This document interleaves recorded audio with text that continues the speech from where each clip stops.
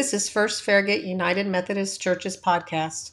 Thank you for joining us as we begin a new series, A Church Built on Christ, based on the book of Ephesians. And now, here's Martha with our message. Good morning and grace and peace to you in the name of Jesus Christ, in whose name we are gathered for worship this morning. My name is Martha. I am one of the pastors here, and I've been off for 2 weeks, so watch out. That's all I'm going to say is watch out. And I am grateful for my good friend Richard and longtime pastor here who filled in for the last couple of weeks. I know you all were blessed by his presence and his message, as was I. I was joining in worship with you, although I was not physically here. If you are a guest with us for the first or second or maybe even third time and would like some information about First Farragut, we invite you to email to connect@ffumc.org. We will do our very best to answer any questions you may have. And there is also a gift for you out at, it might be hard to see that it's a desk because it's decorated right now, but out at the front desk in the main hallway, there is a gift for you. We invite you to stop by and let us bless you with a gift. And those of you who are here regularly, you know that our main hallway doesn't always look like it does this morning, but doesn't it look fun? We would like to give a special thank you to the Rainey family who have been fast and furiously and busily putting together our decorations for Summer Jam, which will begin this Sunday evening. It's sort of a vacation Bible school alternative, and so everyone is invited back here at 6 p.m. It's family oriented, so for kids who want to do some dancing and all sorts of fun, come on out. For those of you who love to see the children having a great time in worship, come on out. That's what it's for. And so we are excited about that this evening at 6 p.m. here in the worship center. I invite you, if you will please, as we begin to worship, to stand and join me in a responsive call to worship. We are beginning a sermon series this Sunday on the book of Ephesians. And so this call to worship is actually based on Ephesians 1. So I invite you to join me in response. Lift up the gates of your soul. Open the closed doors of your mind, that the King of glory may come in. Who is this King of glory? The God of countless wonders, the God of endless grace. Bring all your joys and burdens and worship. We worship together. Praise be to the God and Father of our Lord Jesus Christ, who in Christ has blessed us with every spiritual blessing. Amen. I invite you to sing and worship.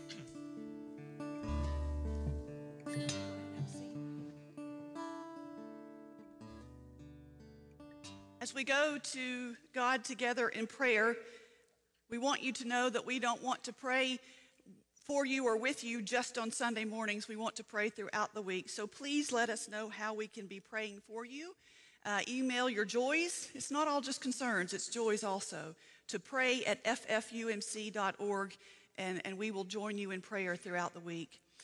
This prayer that we will pray is inspired by the rest of the first chapter of Ephesians, which we'll read some of those verses in just a minute.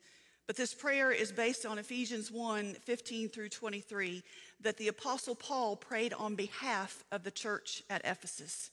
So I invite you to go home and read the rest of Ephesians 1 when you get home today. Join your hearts and minds together as we go to God in prayer. O God, who called forth creation, you who raised Jesus to new life, you who gave us the gift of the power of your Holy Spirit, it is to you and you alone that we offer worship, and to whom we come in prayer.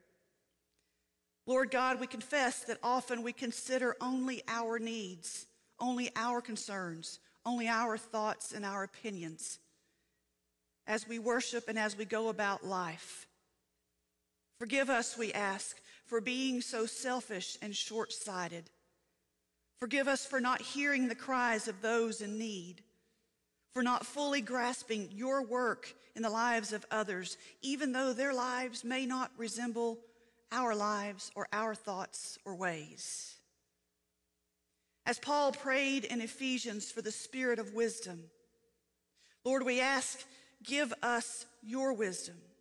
Give us wisdom that we may discern your ways, your path for our own lives.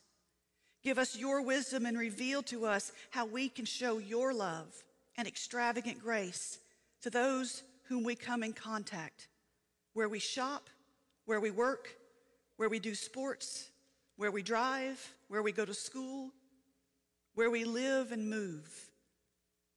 May we show your love. Give us your wisdom in dealing with the injustices of the world. Give us your power, your courage to advocate for your justice, not our own understanding of it. Help us look for and see where your power and your presence are already at work in our own personal lives and in the communities around us and in the world.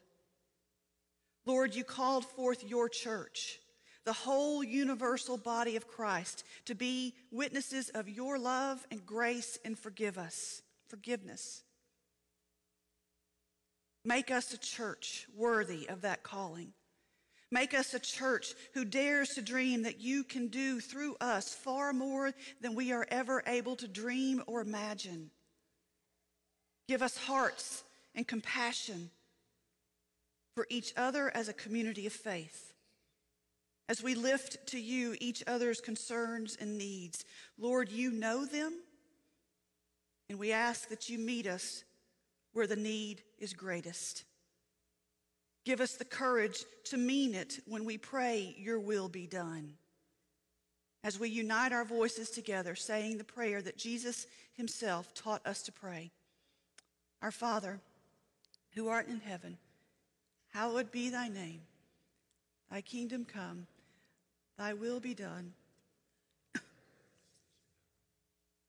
Give us this day our daily bread. Forgive us our trespasses, as we forgive those who trespass against us. And lead us not into temptation, but deliver us from evil. For thine is the kingdom and the power and the glory forever. Amen. As I mentioned, we're beginning a sermon series, on the book of Ephesians. So anytime you begin a sermon series on a specific book, it's always a good idea to begin in the beginning. Our scripture this morning is from the first chapter of Ephesians. And I have to warn you, pay attention. It's wordy, very wordy, and we'll talk about that in just a minute. But these are words that the Apostle Paul opens up this letter to a church in Ephesus with. Pay close attention. Blessed be the God and Father of our Lord Jesus Christ, who has blessed us in Christ with every spiritual blessing in the heavenly places, just as he chose us in Christ before the foundation of the world to be holy and blameless before him in love. He destined us for adoption as children through Jesus Christ, according to the good pleasure of his will, to the praise of his glorious grace that he freely bestowed on us in the beloved. In him we have redemption through his blood, the forgiveness of our trespasses, according to the riches of his grace that he lavished on us. With all wisdom and insight, he has made known to us the mystery of his will, according to his good pleasure that he set forth in Christ, as a plan for the fullness of time, to gather up all things in him, things in heaven and things on earth. In Christ we have obtained an inheritance, having been destined according to the purpose of him who accomplishes all things according to his counsel and will, so that we, who are the first to set our hope on Christ, might live for the praise of his glory. In him you also, when you heard the word of truth, the gospel of your salvation, and had believed in him, were marked with the seal of the promised Holy Spirit. This is the pledge of our inheritance toward redemption as God's own people, to the praise of his glory. This is the word of God for the people of God. Thanks be to God. Some conversations are just a little bit too well timed to be a coincidence. I had one of those conversations last week on vacation.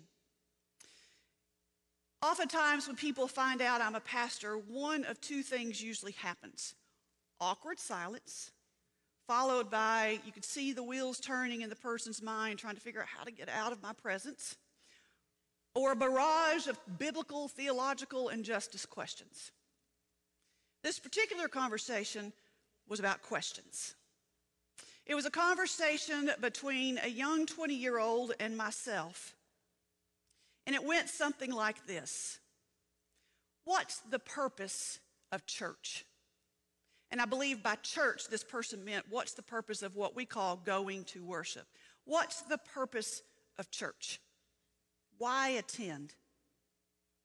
She said that she and her boyfriend actually pray together, and she attends church somewhat regularly, but her boyfriend has no interest in it.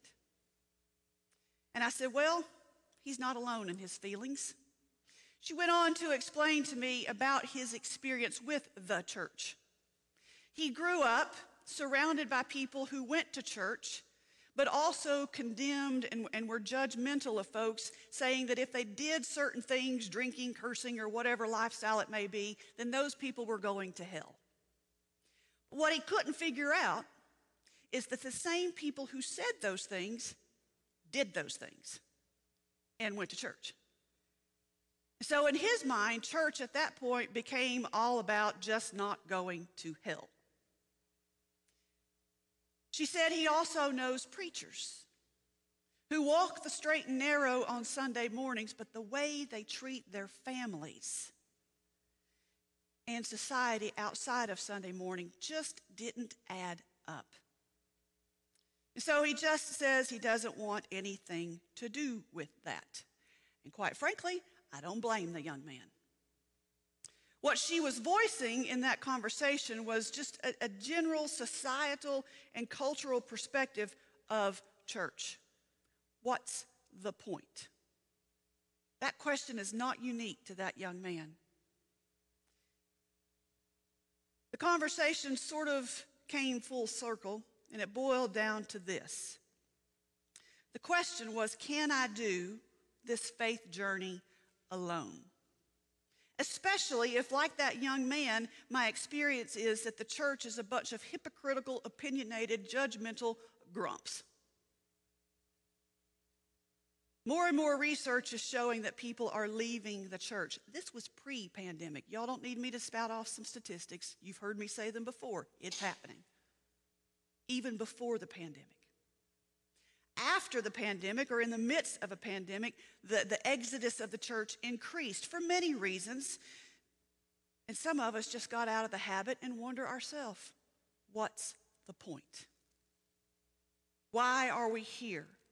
What's our purpose? What's the goal? How are we supposed to do this thing called church? Well, guess what? We're not. God is. God is the doer. We simply join in what God is already doing. I've reflected a lot on that conversation between that young woman and myself last week. It actually happened, I think, on Monday of last week, and I knew we were starting this series today. The book of Ephesians actually answers some of those fundamental questions. The questions of what the church is. How are we to be the church and then do church? Notice I said be before we do. We'll get to that long-winded passage that we read and try to unpack it a little bit. But before we do that, we need to situate ourselves a little bit in the context of this book we call Ephesians and sort of the grand sweep of God's story and how Ephesians fits in that. If you were to take your Bible or your Bible app, I have one of those too, and turn about 3/4 of the way through, if I can get there, you find what we call the New Testament. It's the part of the Bible that begins with the birth of Jesus. In that section, there are 4 books that tell about the life and the death and the resurrection of Jesus, followed by another book called Acts, which is sort of the cliff notes of what happened after Jesus' resurrection. It begins with the day we call Pentecost, the day in which God sent the Holy Spirit to indwell, to live among the followers of Jesus. This was after his resurrection. We celebrated Pentecost 3 weeks ago. I've been out, so I'm a little off. We celebrated Pentecost 3 weeks ago, and for those of you liturgical police who realize we're supposed to have green as our liturgical color right now, the reason we don't is because we do ourselves a great disservice when we focus on the Holy Spirit one day a year. Because what happened after Pentecost Sunday was the power of the Holy Spirit swept through the world, and church plants began to start all across the Greco-Roman world, Asia, Africa, and moving into Europe. One of those church plants is called Ephesus. It's a town it was a city across the street, across the Mediterranean Sea in modern-day Turkey. We first see Ephesus in Acts 18 when there's a man by the name of Apollos who, for whatever reason, went to this city in Ephesus and began to teach people about Jesus. And he basically planted a church. It started with about 12 people. Somewhere along the way, the Apostle Paul, who we call Paul, heard about this church in Ephesus, and eventually he went to visit Ephesus. Now, after the book of Acts, the rest of the Bible contains what we call letters or epistles. Most of them, 13 of them we believe, were written by Paul to specific churches, specific church plants throughout the Greco-Roman world. All of those letters written by Paul, except one, were written to address a specific problem that a church was having. A doctrinal problem, a heresy, had to call the people down for behavior, any number of things. All of his letters except one were written to address a problem. That one exception is what we call the book of Ephesians. As Paul heard about Ephesus, the church at Ephesus, he eventually made his way there, and he spent 3 years. He made 2 trips, actually, but he spent 3 years in Ephesus. And during that time, he spent 3 years pouring into that church solid discipleship. Because Jesus never said, grow your church membership roster. Jesus said, go and make disciples. And Paul spent 3 years working with that church. And eventually he wrote a letter to them from prison, actually applauding the church at Ephesus, the Ephesians, for their faithful witness as a church to Jesus Christ. The temptation through the centuries has been for all of us, for scholars and followers alike, to idealize the church at Ephesus, to make it to be the standard by which all churches should be measured. Would we say, that we could go back to the old days of the church when it wasn't so complicated, when there weren't so many denominations, when everybody got along? We tend to think that's in the Bible. Not so fast. A little bit later, Paul wrote another letter to a man named Timothy. Timothy at that time was the pastor of the church, or the leader, I guess we would say, at the church of Ephesus. And Paul cautioned him, Timothy, to tell the people to quit being so argumentative, and that some had turned away from the faith. We flip to the end of the Bible to the book of Revelation, and a man named John was given a vision. At the beginning of that vision, he writes, citing 7 specific churches, one of which was Ephesus. And he says to them, you have forsaken your first love. So no, the church at Ephesus wasn't flawless. It wasn't an ideal by which all churches should be measured, but it does offer us a way to dream and vision of an uncluttered church that may not be the church we want, but is the church we have. Sometimes the church we want hinders the impact of the world, impact of our church in the world that we have. Ephesians offers us an example of how God's Holy Spirit works in ways that we cannot see, think, or imagine to take the church we have and transform it into the church God wants. Which brings us to where we begin our series on Ephesians, in the beginning.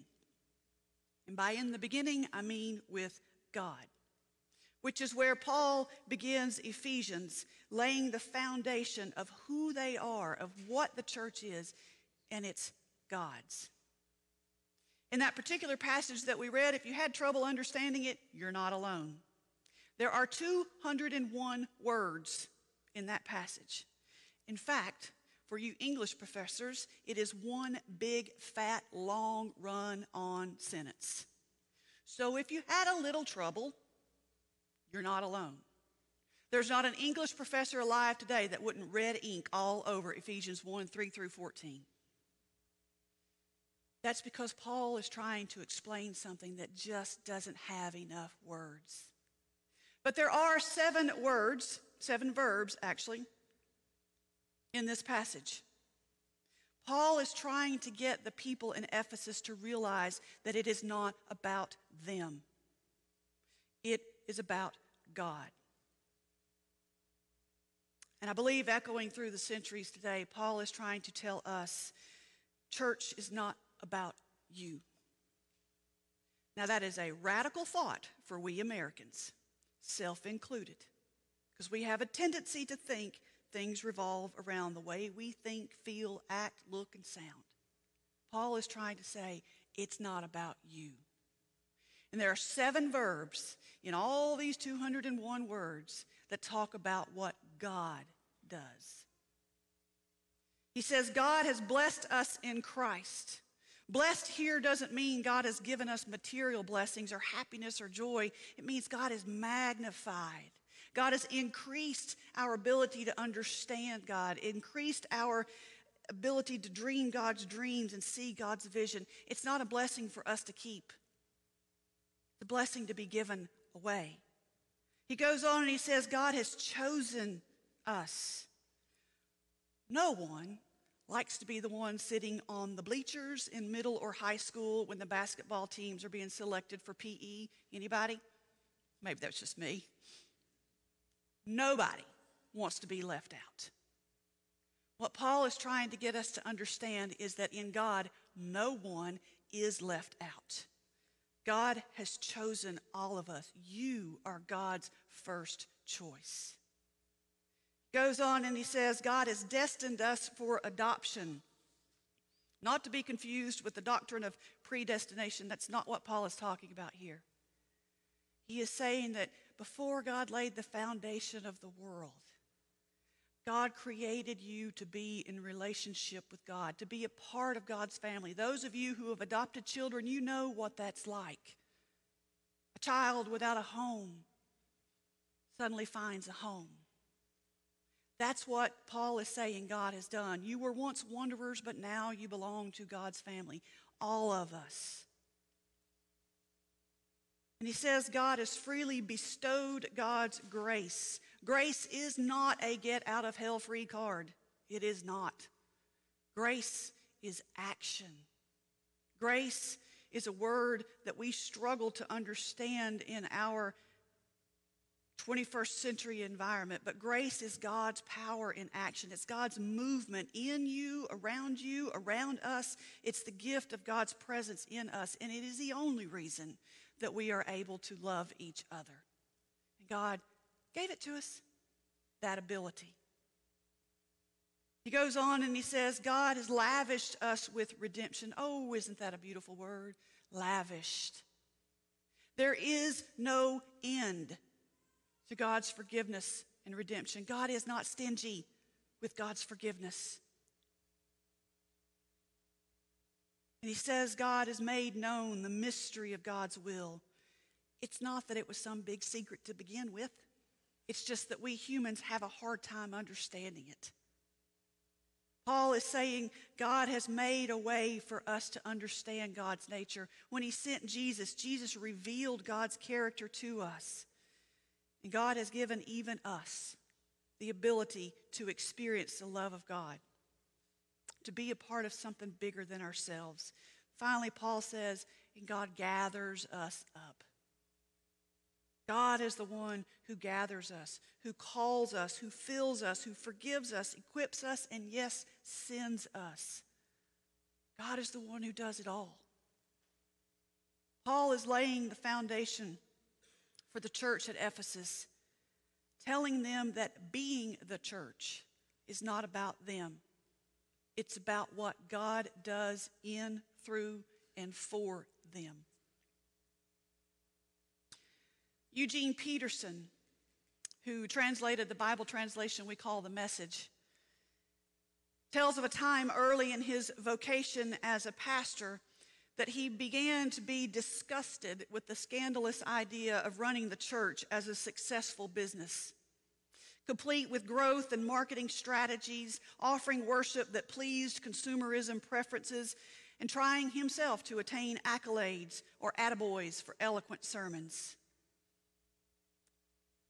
He says in the beginning he fell prey to those continuously seductive messages, and he wondered, is that really what I gave my life for?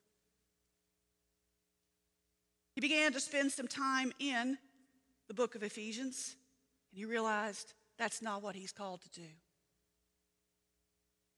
And he writes that what he realized he was called to do was to be a witness of the Holy Spirit's formation of a mixed bag of humanity we call a congregation. Broken, hobbled, crippled, sexually abused, emotionally unstable, passive and passive-aggressive, neurotic men and women. Sound familiar? People at 50 or 60 who've been ignored, who've failed a dozen times and know they'll never amount to anything. People who have been ignored, scorned, and abused in a marriage in which they've been faithful. People living with children and spouses deep in addictions, lepers, blind, and deaf and dumb sinners. And also, yes, fresh converts excited on this new life. Spirited young people, energetic and eager to be guided in a life of love and compassion and mission and evangelism. A few saints who know how to pray and listen and endure. A considerable number who just show up. The hot, the cold, the lukewarm Christians, the half-Christians, the almost Christians, the New Agers, the angry ex-Catholics, and the new converts. He says as he looked out at his congregation, he realized that he wasn't looking at a pious, romanticized, surface-deep facade of happy people, but a Holy Spirit-gathered community of broken and beautiful people called forth by the God of creation, the one who called a man out of the grave and said, you will be my witnesses. That, friends, is the church. And that is you. That is who we are. That is who we are called to be, and we will see in the coming weeks how being God's forms us into what we do. Which brings me back to the question that the young lady asked me last week. Can't I do this faith journey alone? You can put your faith and trust in Jesus Christ alone. That is an individual decision. And yes, we can worship God out in nature. We can pray alone. We can read the Bible alone. We can do Bible studies alone. We can do all of that, and there is a place for that, and we will talk about that. But there's something powerful and mysterious, some powerful, mysterious movement of the Holy Spirit in the gathered community of faith. That is what Ephesians is about. It is in the Spirit-filled, gathered community that we become whole and healthy and complete children of God. It is in the Spirit-gathered community that we move beyond belief in Jesus and become followers. Understanding that our lives in the church begin first and foremost with what God is doing rescues us from what we call smallness of mind, from thinking too small, too individually, too narrow-mindedly about our lives, about our world, and God's church. Notice I didn't say our church, because friends, it's not ours. It's God's. And it's time we give it back to God. Will you pray with me?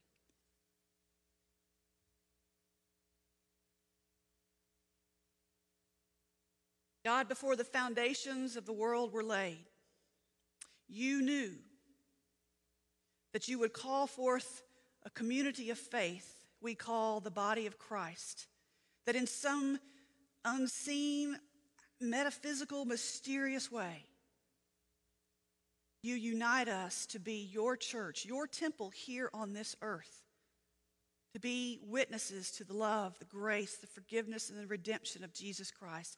Too often, Lord, we blow it. Too often, we get in the way of what you're doing. Lord, we offer ourselves individually to you, asking help us see where it is that we need to seek you first. We offer your universal church. Lord, it is hemorrhaging right now. But you are the one in control.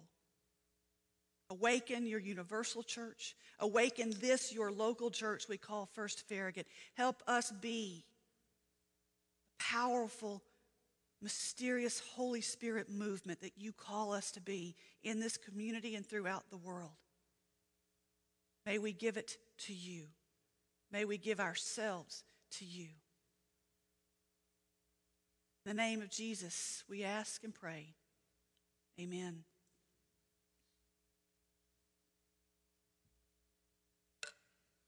Since we are in a series on Ephesians, we have an affirmation of faith that is from the book of Ephesians.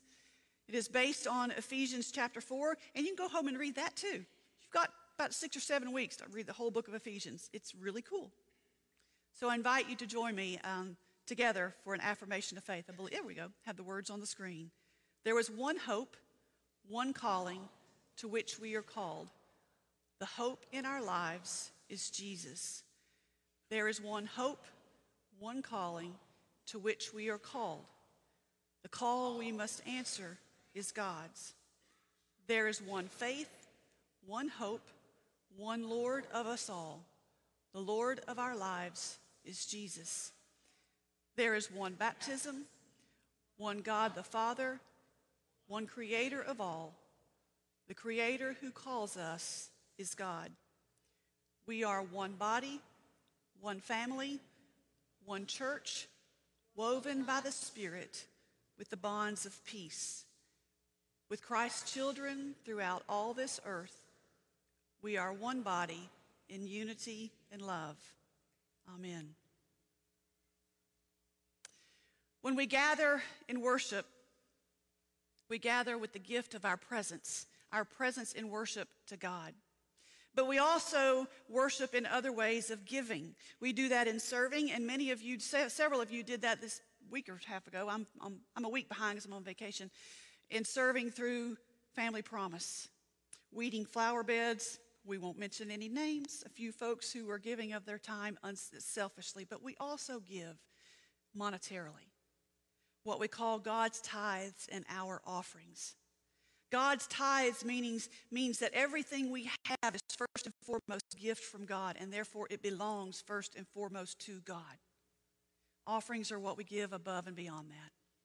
I invite you to worship as we are led, I believe, in a beautiful, another song by Mason. I invite you to give. You may text to give if you would like. Pray as we are led in music.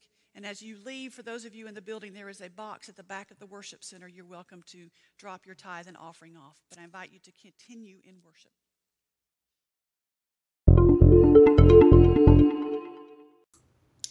Thanks for listening. Be sure to join us next week as we continue our series from the book of Ephesians. a church built on Christ. See you then.